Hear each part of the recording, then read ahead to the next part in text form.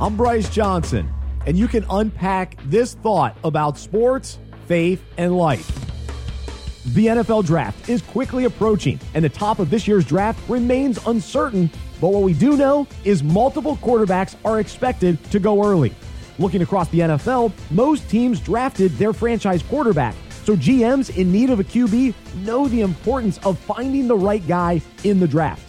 They not only want to maximize their draft position, but want to make sure they don't miss out on the next great QB.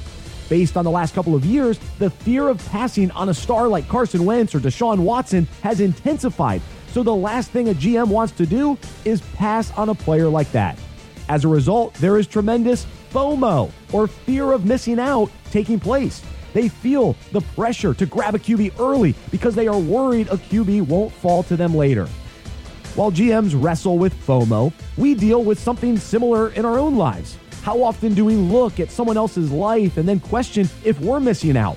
Or we worry about passing on the next great thing, or fear we're not making enough money. This thought process can lead to working more hours or becoming stressed out and buying things we can't afford.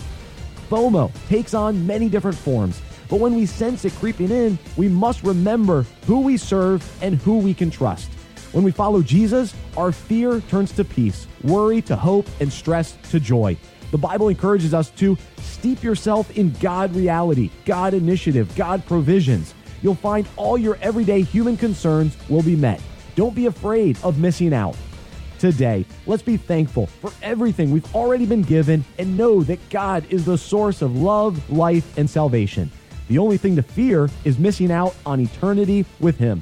I'm Bryce Johnson, and you can unpack that. For more faith and sports, visit unpackingit.com.